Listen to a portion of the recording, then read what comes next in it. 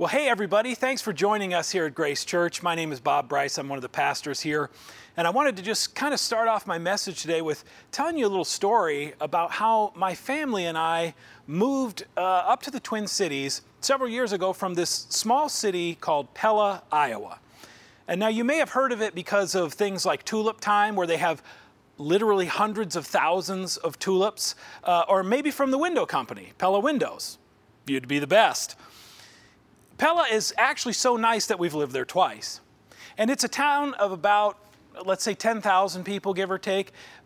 But the interesting thing that I think stands out in a town of 10,000 is that there are 26 churches, most of which that are well attended.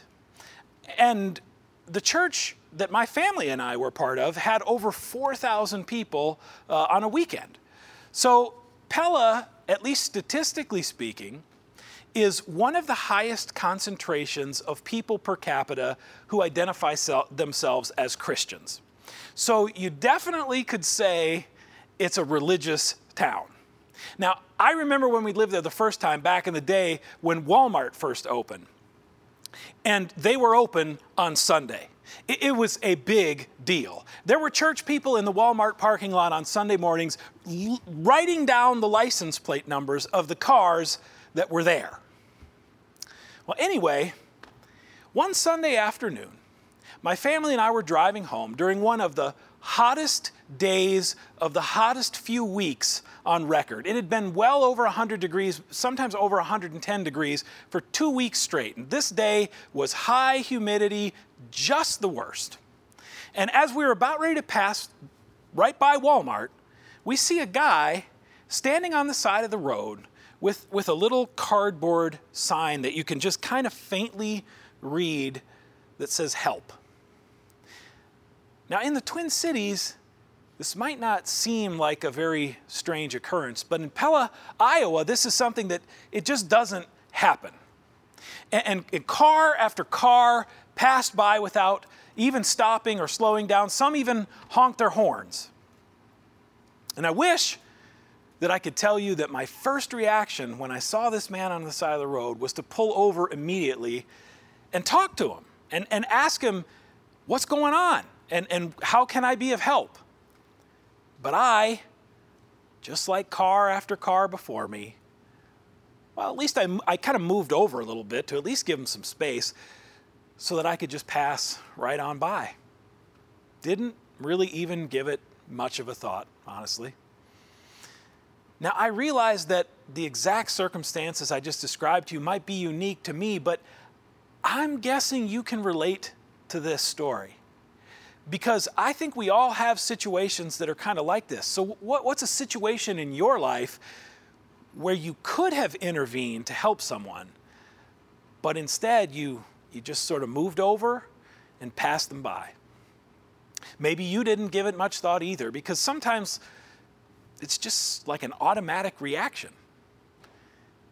Isn't it interesting how it's easy to see somebody and yet at the same time not see them at all?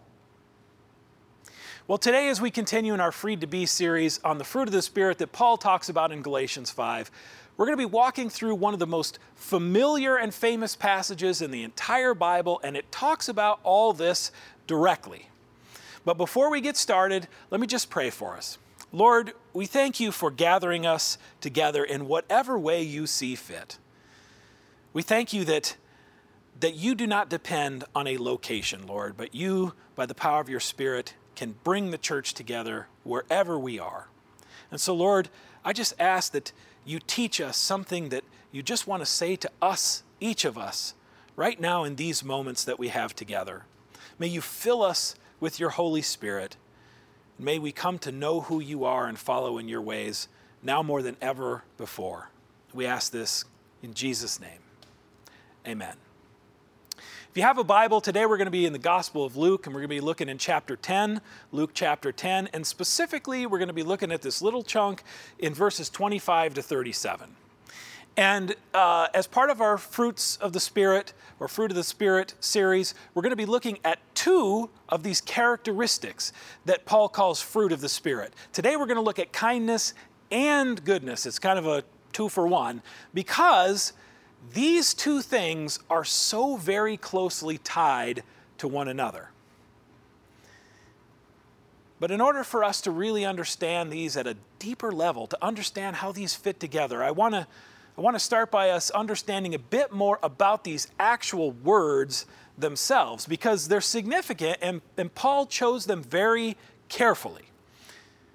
Kindness comes from the Greek word that means to serve others practically. In other words, to serve others in a way that meets their actual needs, not the needs that we wish that they had or the needs that we think are easy to fulfill, but these are needs that they actually have, which can be very inconvenient. Kindness in this case is serving others in a way that actually makes us vulnerable because it costs us something. It's not easy. Goodness, in this particular case, this comes from a Greek word that is actually really unique because it's only used 4 times in the entire New Testament. So it's not a common word, nor is there a record of it used in other non-biblical writings. And so it's kind of special and reserved. And in that sense, it's reserved to God. It describes an intrinsic quality or a characteristic of God that is then reflected in believers and followers of Jesus. In other words, it's not something that we can produce by our own efforts, but it's an expression of God who is already good, which also means that goodness in this way is incredibly consistent, because God's goodness is the same in every single situation. His goodness does not waver based on the context or on the circumstances. And so because this is important, I want to kind of drive this home a little bit more so we remember kindness is serving others to meet their actual needs, and goodness is a quality of God that is consistent across all situations and contexts. And so maybe an easier way to see how these fit together might be to say God's goodness is expressed through consistent kindness. God's goodness is expressed through consistent kindness. And one key thing to remember here is that God alone is good. It's easy to forget that part and get that twisted, but God alone is good, and it's from His good nature that true kindness is expressed through us. Like I said, we often get this turned upside down, and especially when we start to think, well, if I was just more kind, then I would be a good person. But nope. God's goodness is what makes us kind. It's not our attempts to be kind that make us good. Think about that. It's exactly this kind of thing, this temptation we have to flip it all upside down, that leads us to easily misunderstand or miss entirely what is going on in what we're going to talk about today, this famous parable of Jesus that we know as the Good Samaritan. The story is so familiar that almost everybody knows it, believers and non-believers alike. It doesn't matter. It's in culture everywhere. But if we're not careful, and if we don't ask for the Holy Spirit to illuminate the truth that is really contained in this, then we will undoubtedly end up oversimplifying it and miss, at least miss, Jesus' entire point in telling it. Now, I'm going to start out, just so that we can get on the same page here, I'm going to start out by reading just the parable portion, the really familiar portion that starts in verse 30. And then we'll go back and we'll start looking at some of the surrounding details that will help us basically understand this at a deeper and more spiritual level. So starting in verse 30. Jesus says this, "A man was going down from Jerusalem to Jericho when he was attacked by robbers. They stripped him of his clothes, beat him, and went away, leaving him half dead. a priest happened to be going down the same road, and when he saw the man, he passed by on the other side. So too, a Levite, when he came to the place and saw him, passed by on the other side. But a Samaritan, as he traveled, came where the man was, and when he saw him, he took pity on him. He went to him and bandaged his wounds, pouring on oil and wine. Then he put the man on his own donkey, brought him to an inn, and took care of him. The next day he took out 2 denarii and gave them to the innkeeper, saying, "Look after him, and when I return, I will reimburse you for any extra expense that you may have." Now, like I said, that's the part that we seem to know pretty well. And when we just focus on that little part of the story, without seeing how that story fits into the overall bigger context of what's going on, then we tend to simplify it and start thinking of it like we might think of a nursery rhyme, for example. All right, person number 1 blew it. Person number 2 blew it. Person number 3 got it just right. Be like person number 3.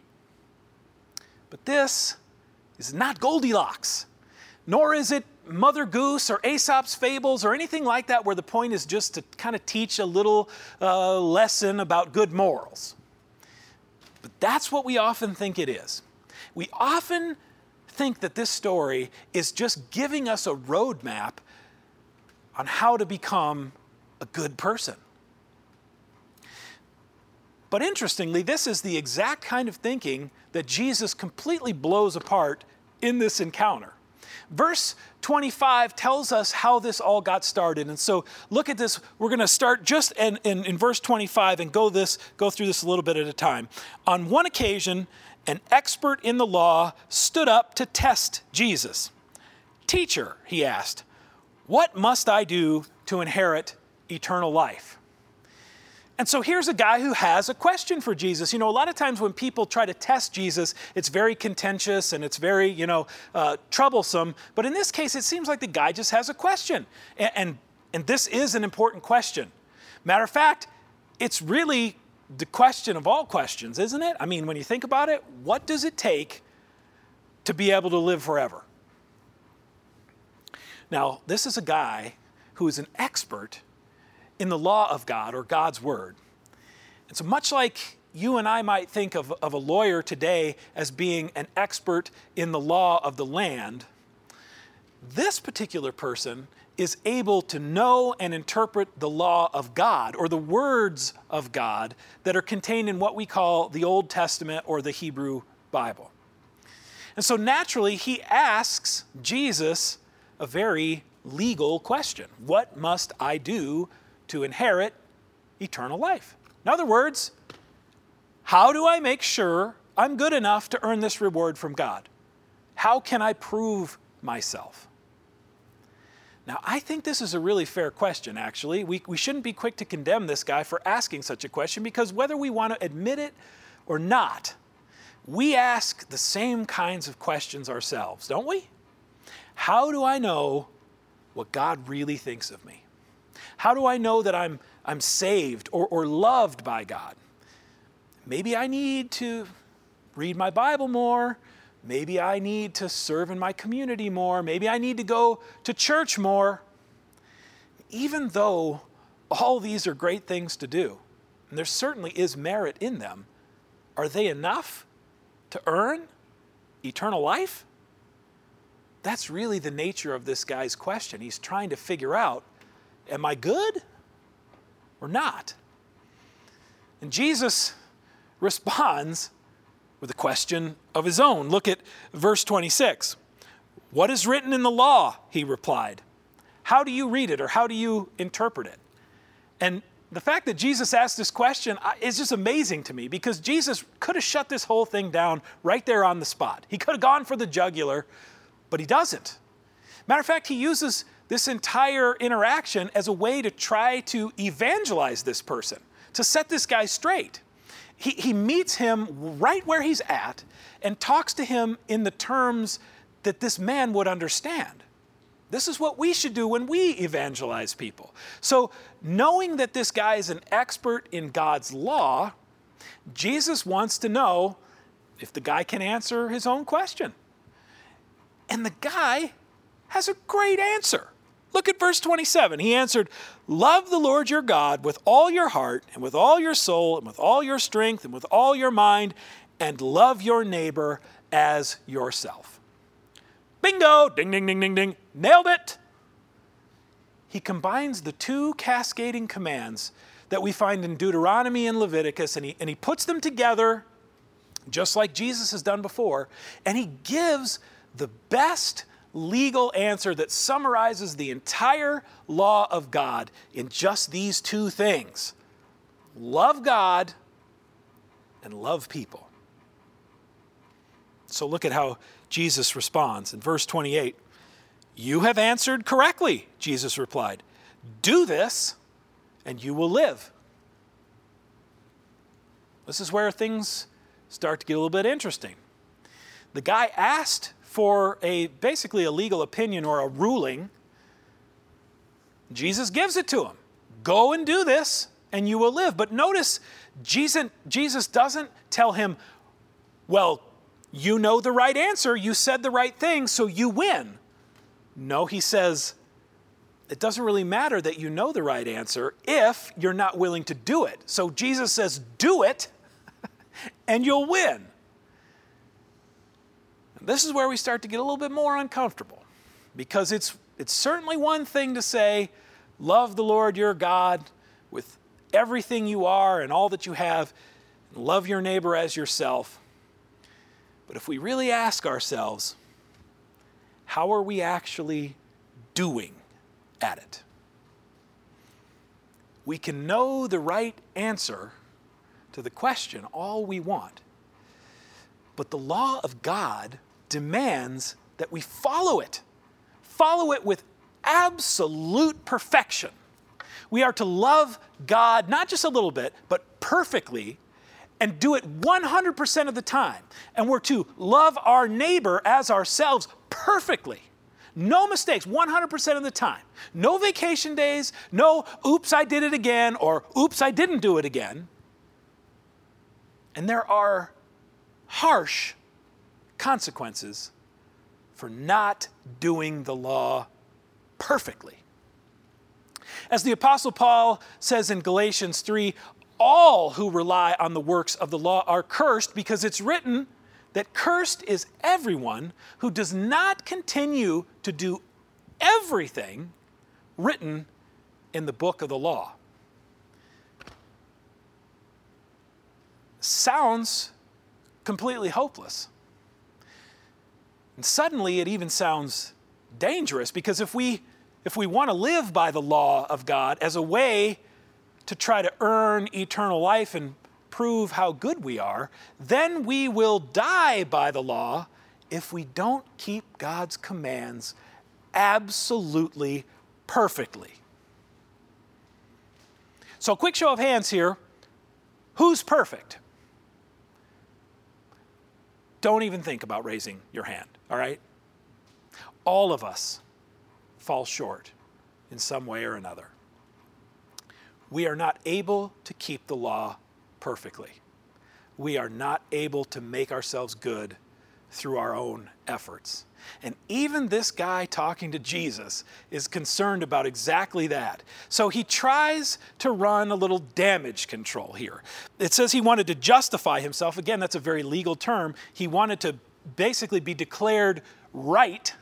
So he asked Jesus this famous question: who is my neighbor? Well, who is my neighbor? In other words, he's asking now, Jesus, by neighbor, what exactly do you mean? You can't possibly mean like everybody, right? You mean just the people that are like me, look like me, think like me, believe like me, say the same kinds of things I say, like the same things I like, follow the same people that I do on social media, agree with my political views, the people that I already find easy to love. Those are the people that you mean by neighbor, right, Jesus? Because I'm already doing that. Great news. I'm all good, right? That is when Jesus tells this guy this parable and shatters his whole world. And honestly, it should shatter our world too, for that matter. And so Jesus says, a man was going down from Jerusalem to Jericho when he was attacked by robbers. They beat him and stripped him, tore off all of his clothes, and they left this man half dead. Now, this road from Jerusalem to Jericho is not something we probably know about, but it's kind of a big deal because it's kind of a treacherous route.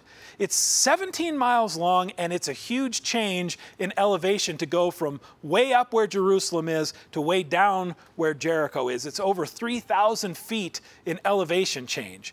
And the trail is narrow, and it's a difficult journey, and it was the perfect place for robbers or bandits to hide out and just prey on whoever is weak and vulnerable. So a man was attacked, and he was beaten to the point where he was very likely within an inch of his life. He surely would have died without help. Left for dead on the side of the road. He was in bad shape. But good news, here comes a priest. A priest is the top-tier religious person, and he would surely know the commands of God well enough to know that in order to love God perfectly, he must love his neighbors perfectly. So he stopped and helped this guy, right? Well, then here comes a Levite. Now this guy also knows the word of God, God's law, better than most because he serves in the temple.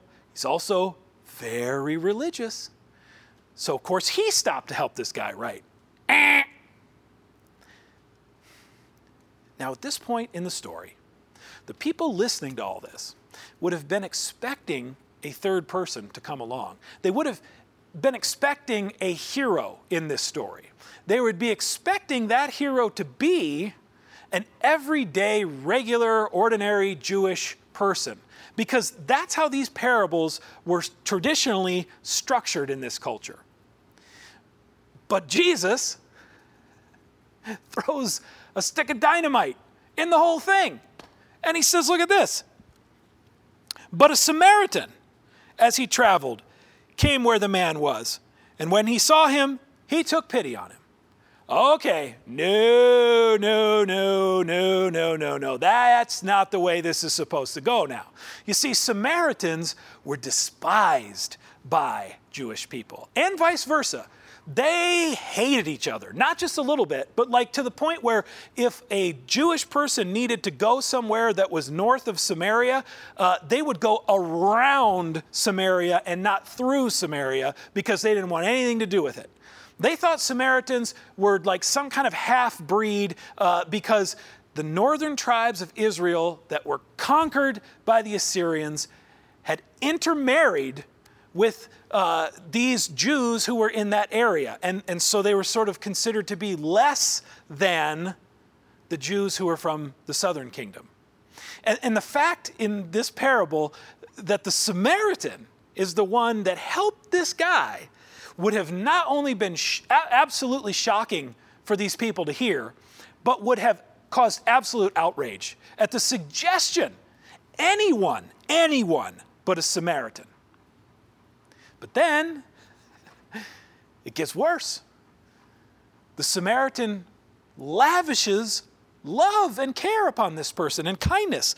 Look at verse 34. He went to him and bandaged his wounds, pouring on oil and wine. Then he put the man on his own donkey and brought him to the inn and took care of him.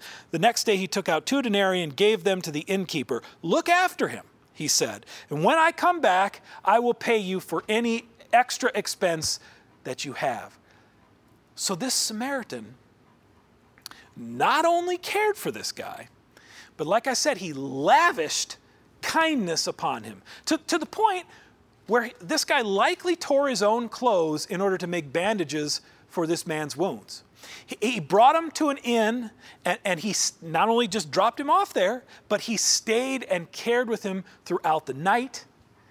And then when he did leave the next day, he left an open tab with the innkeeper so that this guy could stay there for as long as was needed to recover and do it safely and in a place where he had a place to stay and be protected. And so when we think about all this, we think, wow, that sounds really generous and crazy and good for him. But we often don't think about the fact that isn't this what we would do for ourselves in this situation? Don't we take care of ourselves really well? Don't we search out and find the best doctors and the best care almost at any cost so we can go get our needs met and our problems taken care of? That's how we love ourselves. But is that how we love others? Is that how we love others who we don't like? Is that how we love others we don't agree with, or who we may even consider to be our enemies? Is that how we love them?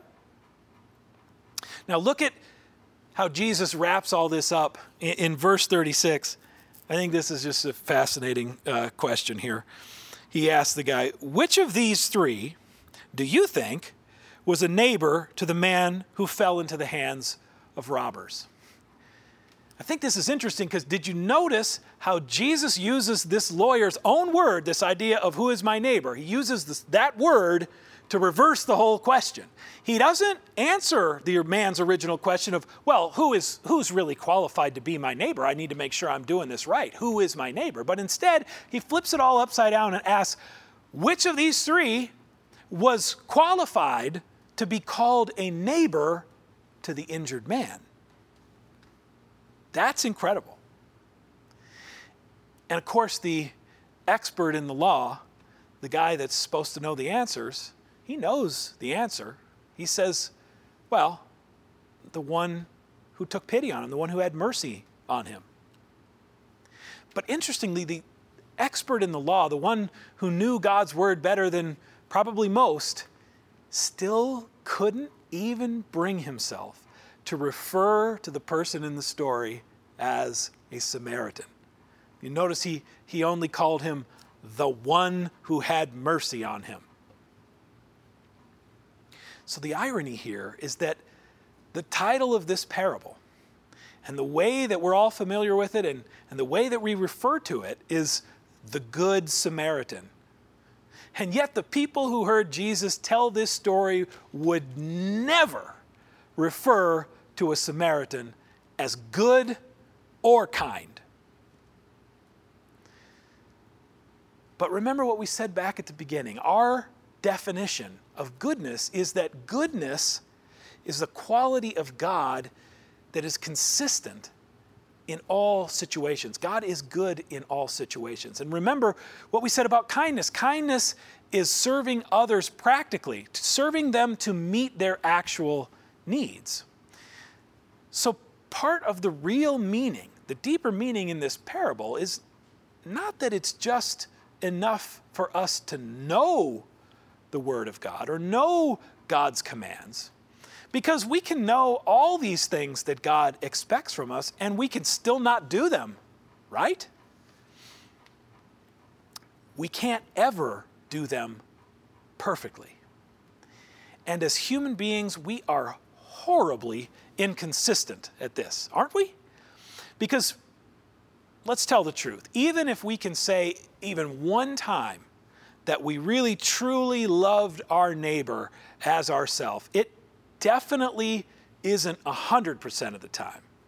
And it definitely is not with 100% of the people that we see who are in need.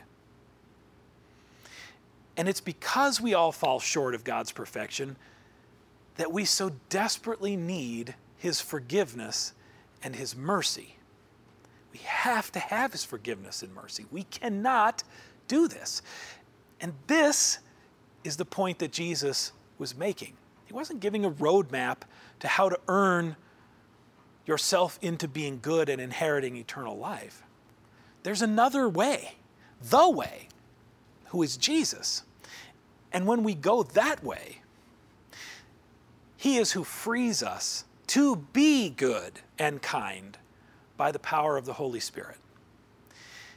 And it happens all through a relationship with Jesus, who has laid down His very life so that we may live forever. We did not earn it, and we do not deserve it, but yet He has given it to us to free us from ever thinking that we have to try to do this ourselves.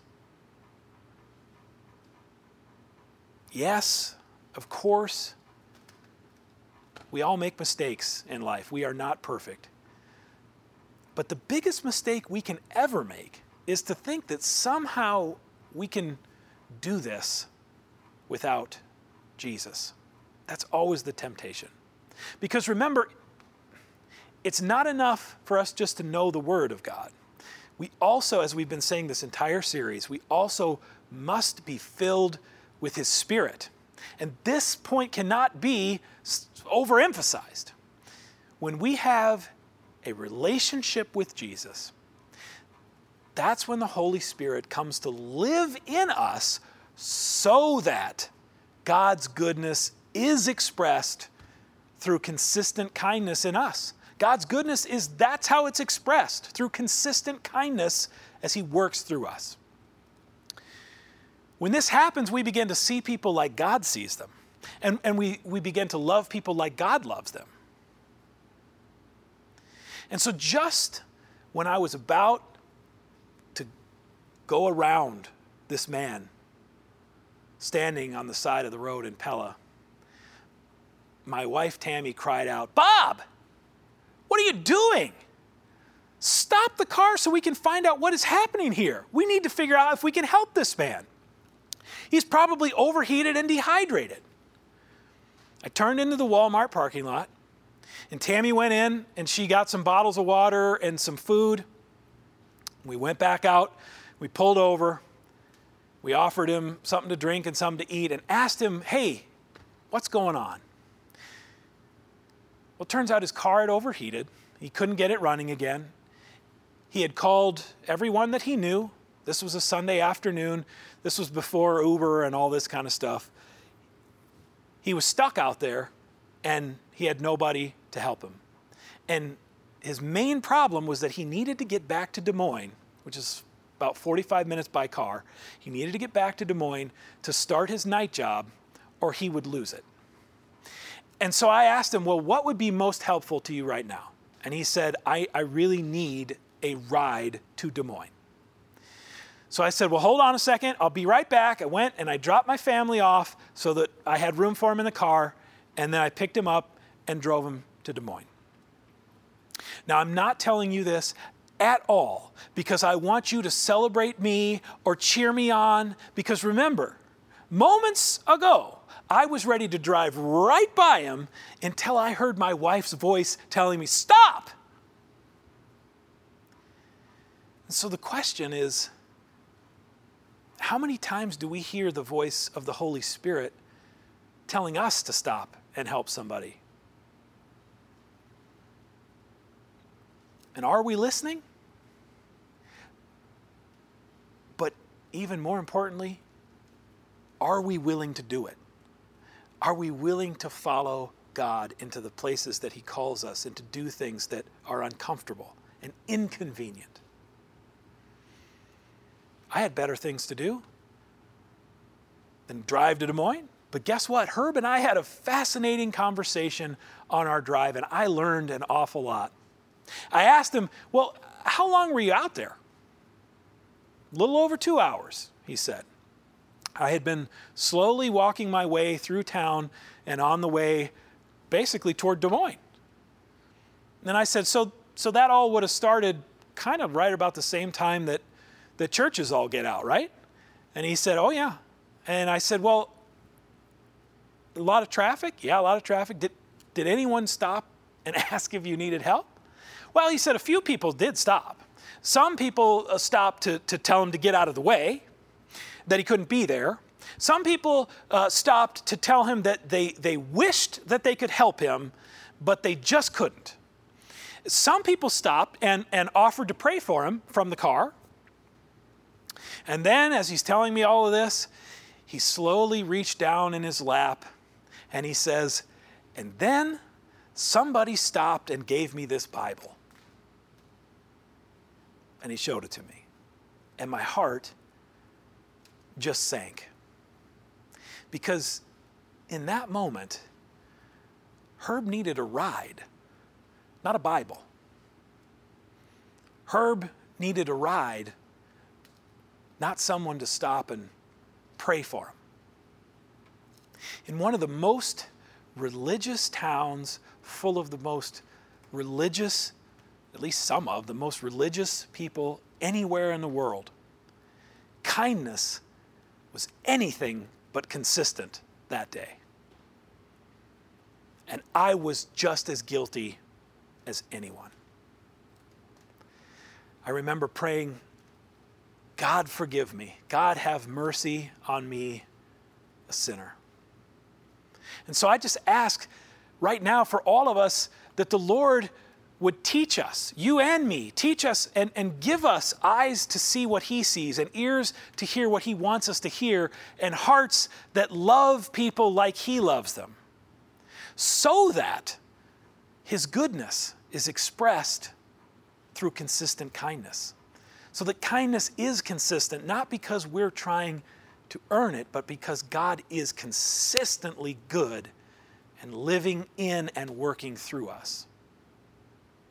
And so you see, folks, it's not about us trying to earn our way into being a good person so that we can have eternal life. It's about being in a relationship with the one who is already good.